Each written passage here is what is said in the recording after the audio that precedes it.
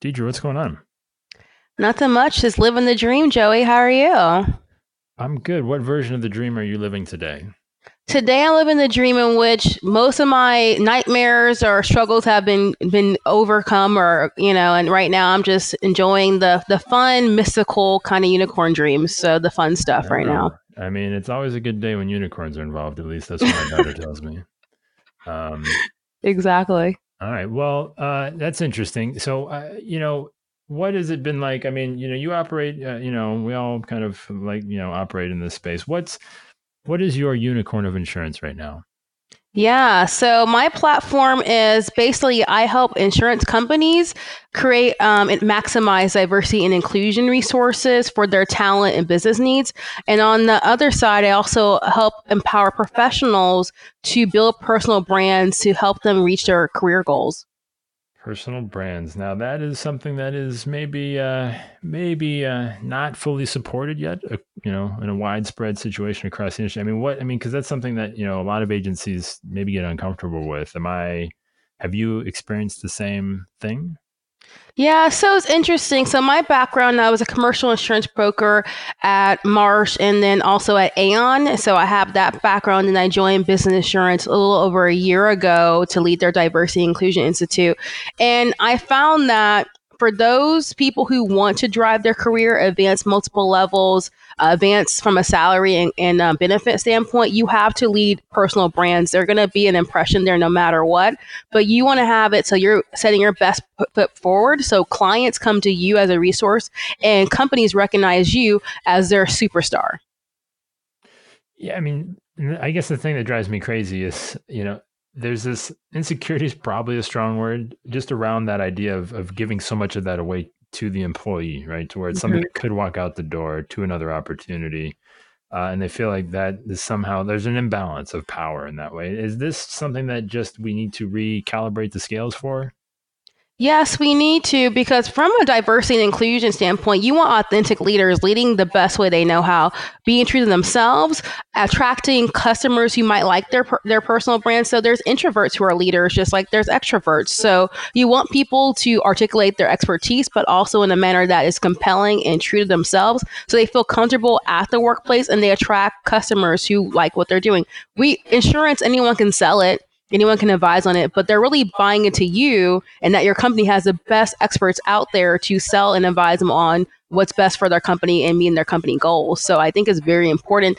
And companies are getting into that, slowly getting into the point where they're really leading their employees to do this. But I think it's on the professional if they really want to own their career and have honestly, I would say more security in their company is to be an external leader so that internally they're recognized and respected. Yeah, I mean that can cause, I guess, probably internal problems if certain people Mhm. like I don't know. We want to necessarily get. I want to touch on something. You said compelling, right? Yeah. And that is the biggest wild card, right? When you think of compelling and you think of insurance, those are things that are generally hard to, make come together. And building a personal brand or really creating content or putting, expertise out there in a compelling fashion, that's a hard combination to find.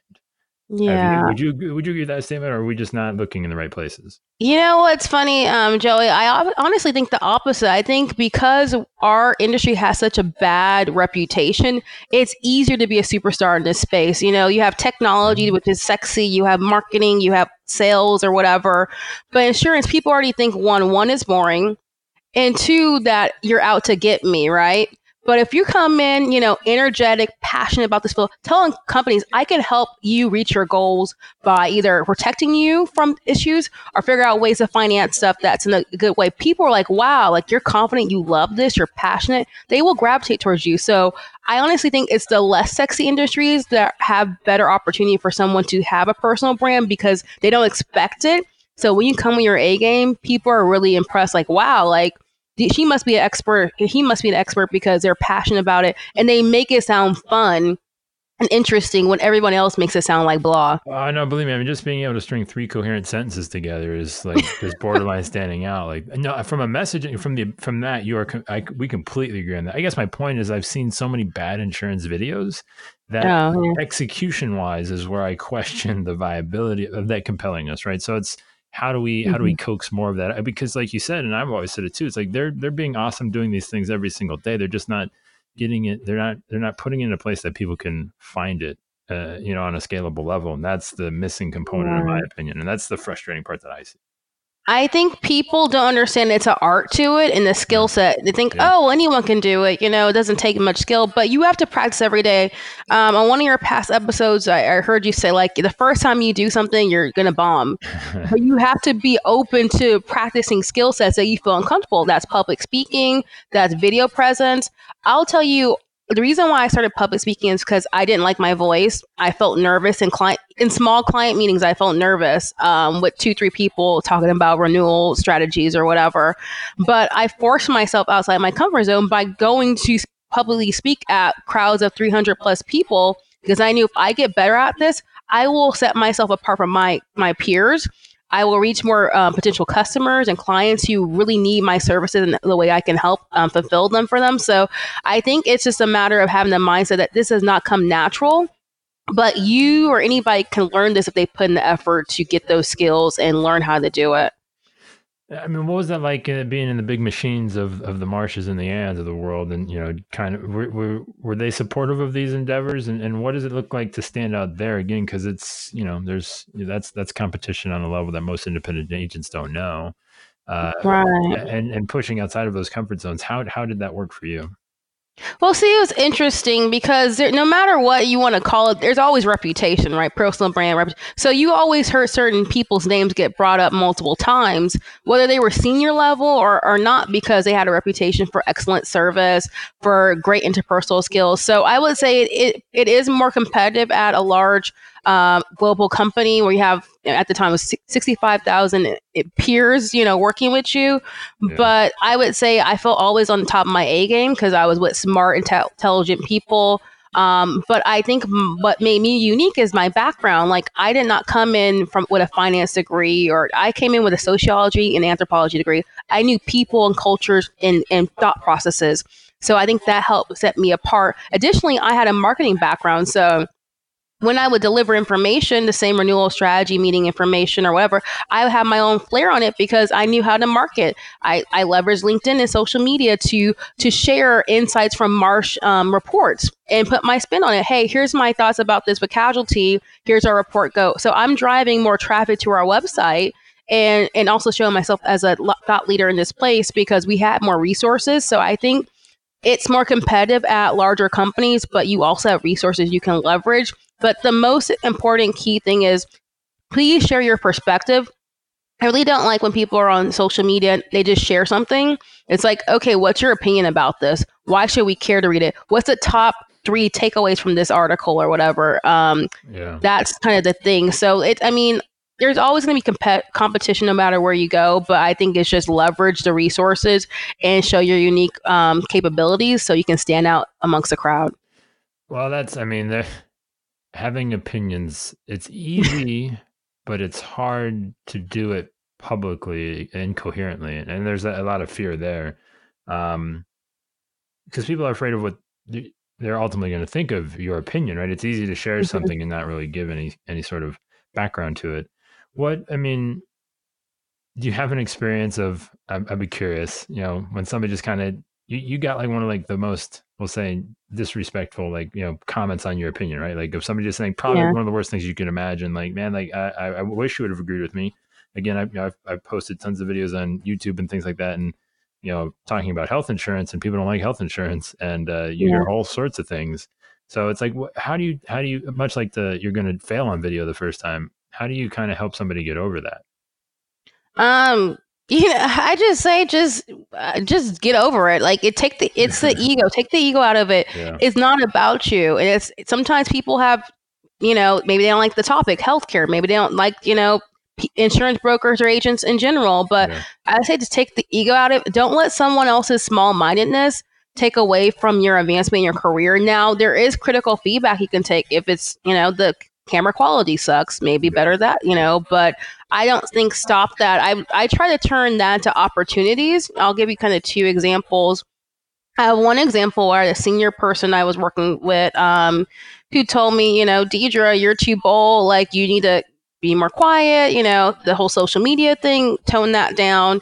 And I took that with a grain of salt because I'm like, at first I was like, man, maybe I should be more meek. Maybe I'll fit in better that way. But I knew that no one could do it like I could do it. So let me start just making those waves, and I'm seeing results. So clearly there's some kind of value in having a social media presence and sharing insurance careers, insurance capabilities and stuff like that. So that was some feedback that wasn't positive, and I just shook it off because I see results. Although I know conventionally people say don't stand out, it's not a good thing. Another example is I had a comment on LinkedIn, or someone had a post on LinkedIn talking about insurance magazines and like whether they're needed or not because we have social media and other ways to create information or get information. I commented saying, hey, I know we have the best reporters. They're on the ground. They turn over information so quickly.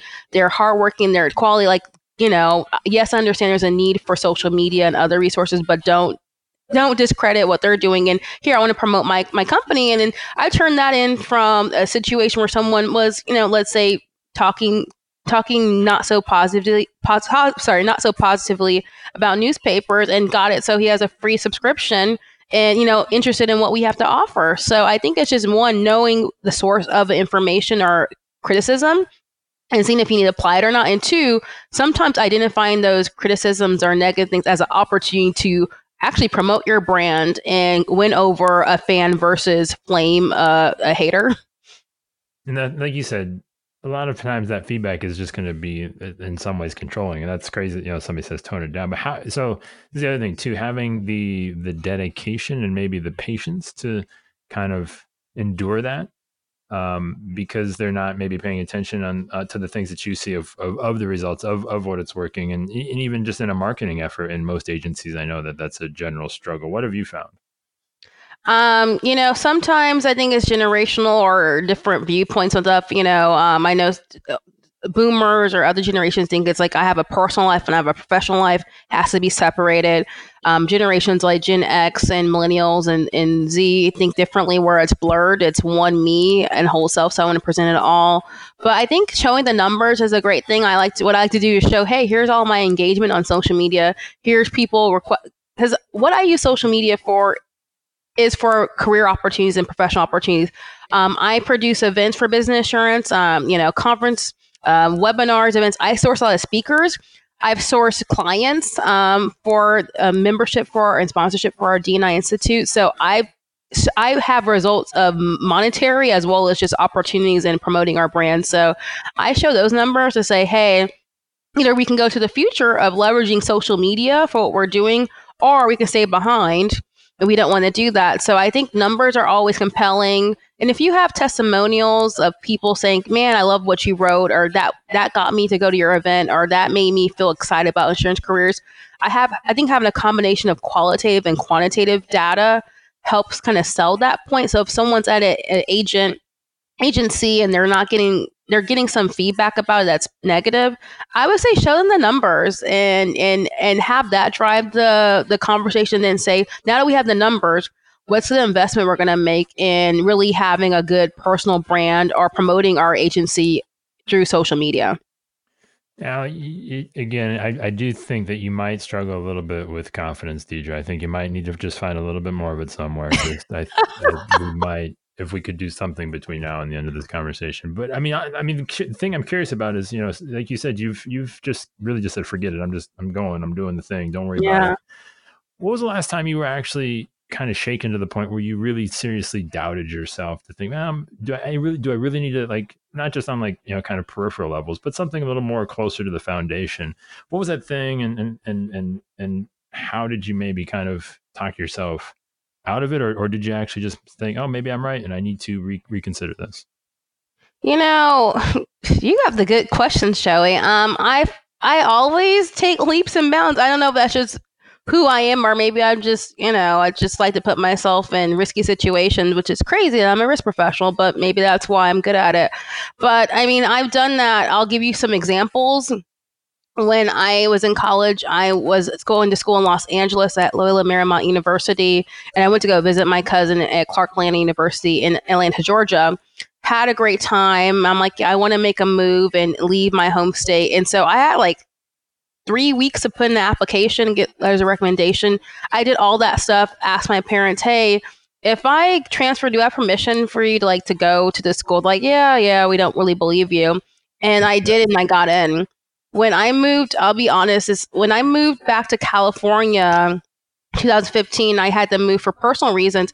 I was going to make the move. Move without a job guarantee. I had been applying to places, but I had no job guarantee. But I knew I had faith that one, California was going to be a better place to be for me and my family, and that I will get a job. Like I'll figure it out, no matter what. So I took the leap. On my last day at that job, I got my job offer. Which was amazing. But, and I say this because even taking this job, every job or opportunity or thing I do, whether it was LinkedIn and having an online presence or taking job opportunities or switching from being a commercial broker to now being a diversity inclusion leader who's advising companies and producing events, like everything's been a leap.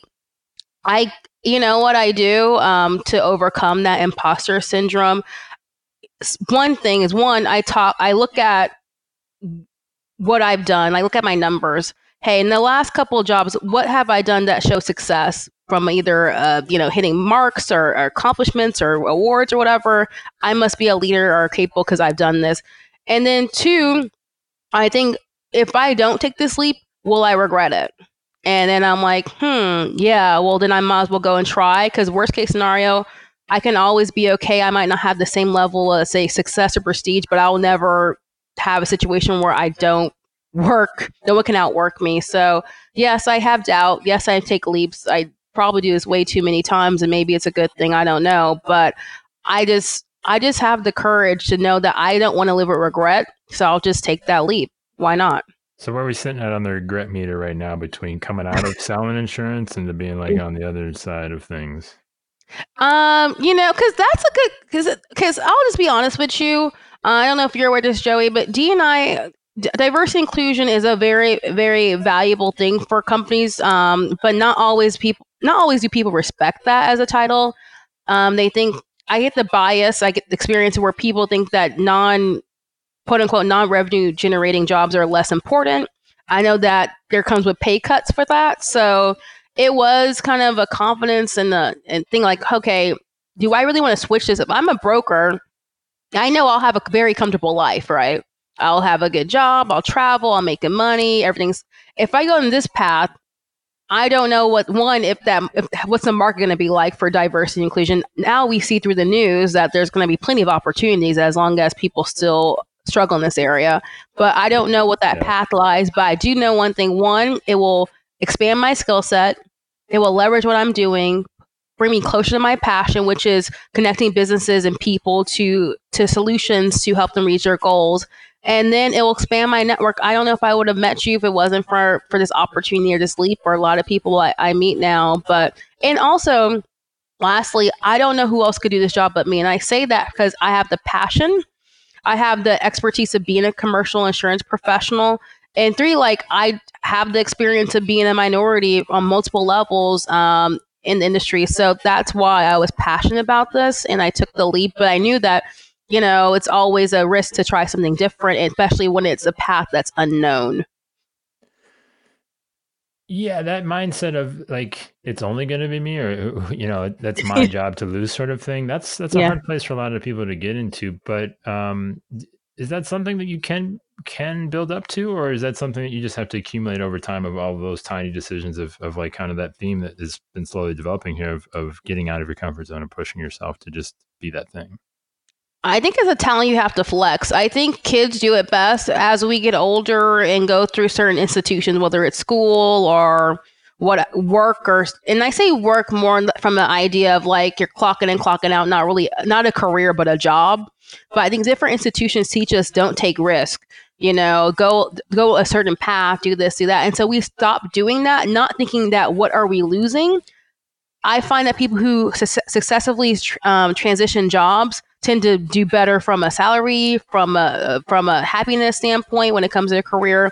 I also see that people tend to just open themselves up to more opportunities and bigger ones and meet incredible people. So it starts by one, on a weekly basis, list out what risk can I take now to build up my risk flexing skill. Whether that's ordering something off the menu, like you love that menu, you get the same thing every time. Try something different. Maybe it's speaking out to somebody that you would never speak to. Sometimes I reach out via LinkedIn to people I know I shouldn't be bothering. Like they're too big for me, but let me at least try to see if I can reach them and ask for some advice to grow my career. So there's multiple things you can do to build it up, but it's definitely a skill you have to flex. But we're born with this as children. We get more afraid as adults, but we have to go back to our instincts and be risk takers. My personal favorite risk to take is buying from like a slightly unknown like online retailer. That's my favorite. I'm like, this might end in identity theft, possible loss of a kidney. I'm not really sure where it's going, but the deal's too good and I got to give it a shot. Yeah, I mean, I think the thing is, and also another technique I do is I surround myself with risk takers. I think your network is the most valuable thing, and that's from personal whatever.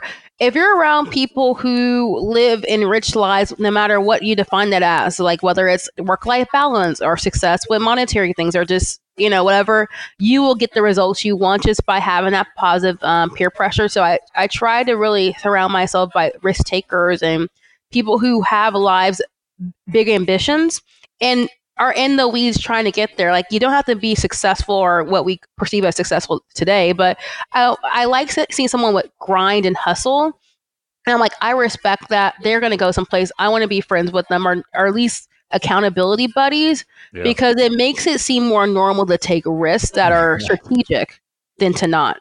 Well, that's the other thing too. I mean, you are the average of the 5 people you hang out with the most, sort of thing, right? And what becomes normal for them becomes normal for you. And if you're around people that complacency is very normal and rampant, almost, that kind of gets a little dicey as well.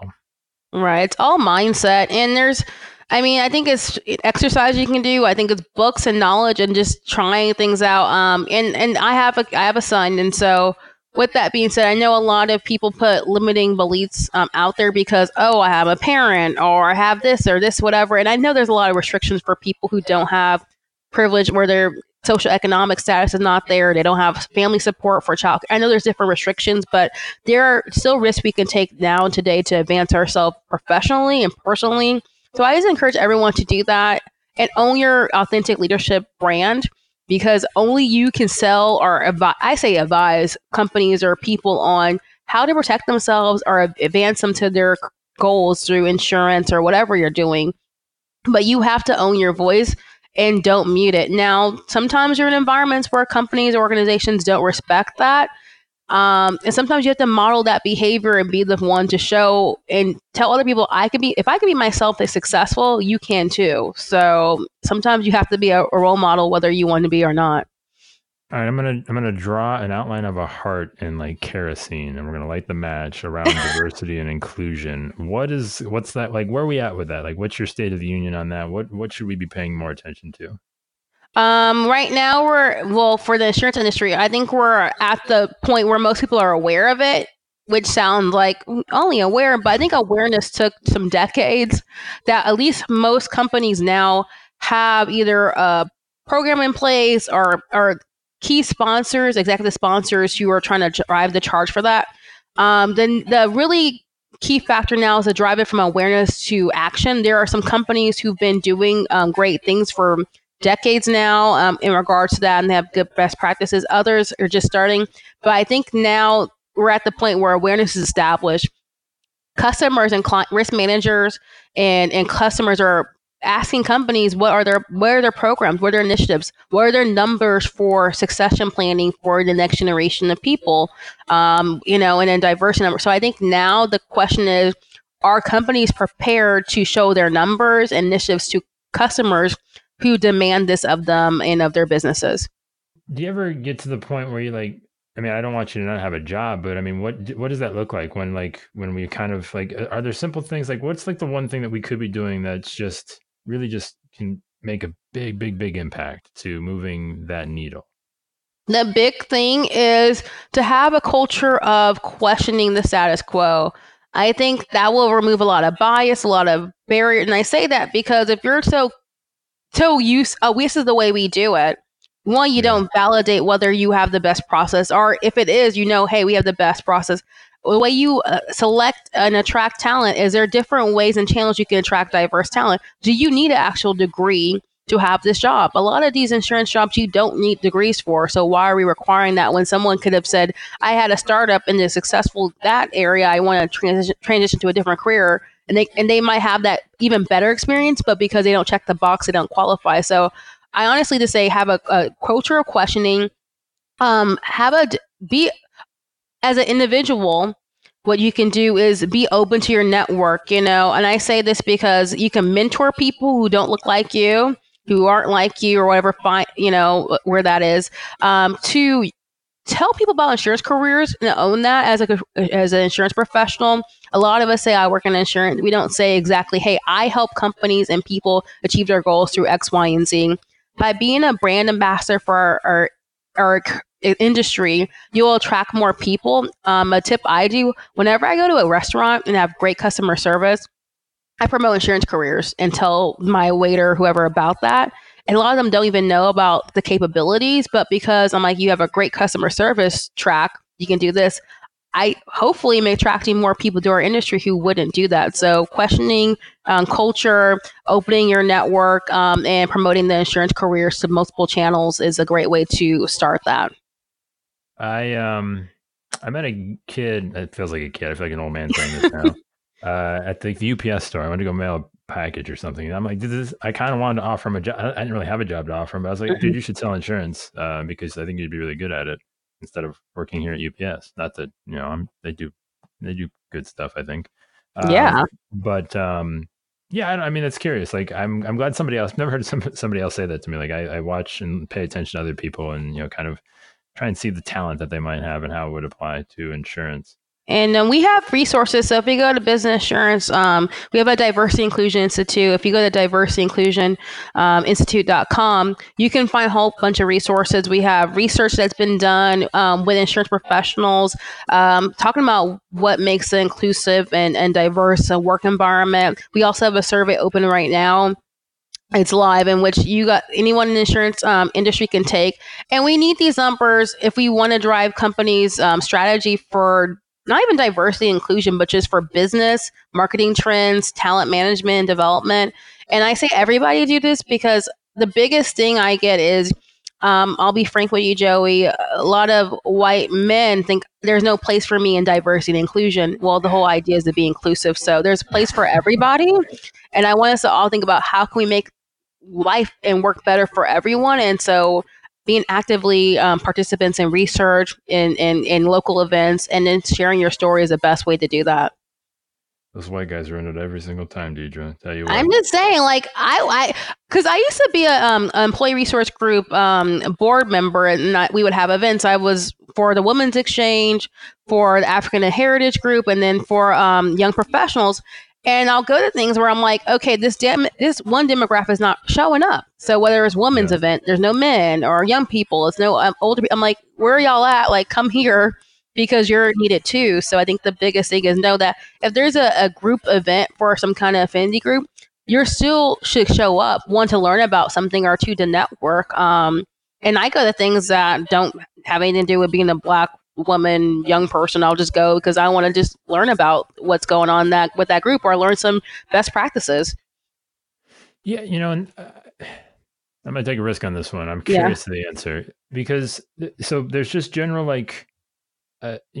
things that people are just naturally interested in for whatever reason, right? Mm-hmm. Based on the way they were brought up, based on family, based on just gender, anything, right? There's just circumstances that you just haven't been exposed to certain things for it to be something that you're interested in. Have you kind of thought like, well, there's a reason that this type of group of people is not represented in this space, and it's because of, I guess, tracing it back all the way to the root of the problem, and if it's just a thing that they don't really care that much about, or they just haven't had the right exposure to have the opportunities to know that this thing is a great opportunity.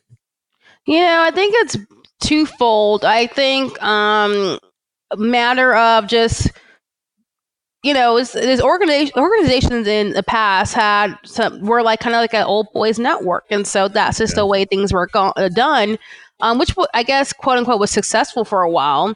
Now that with demographics changing, where there's basically a majority minority, that's not really going to cut it. So I think it's a part of it, whether it was intentional or not, that people need to come to terms that you have to change the way you want to do things if you want the best and bright talent.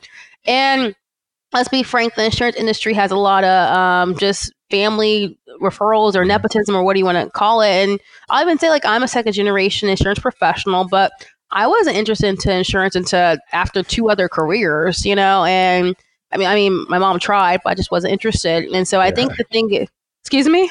No, well, I mean, everybody is anybody that's second, third generation. I tried to do everything but, so it's very common, right? And then now we're here talking on a podcast. So look at you, so-and-so. I'm over here having an insurance career that's fun and dynamic. It's pretty cool.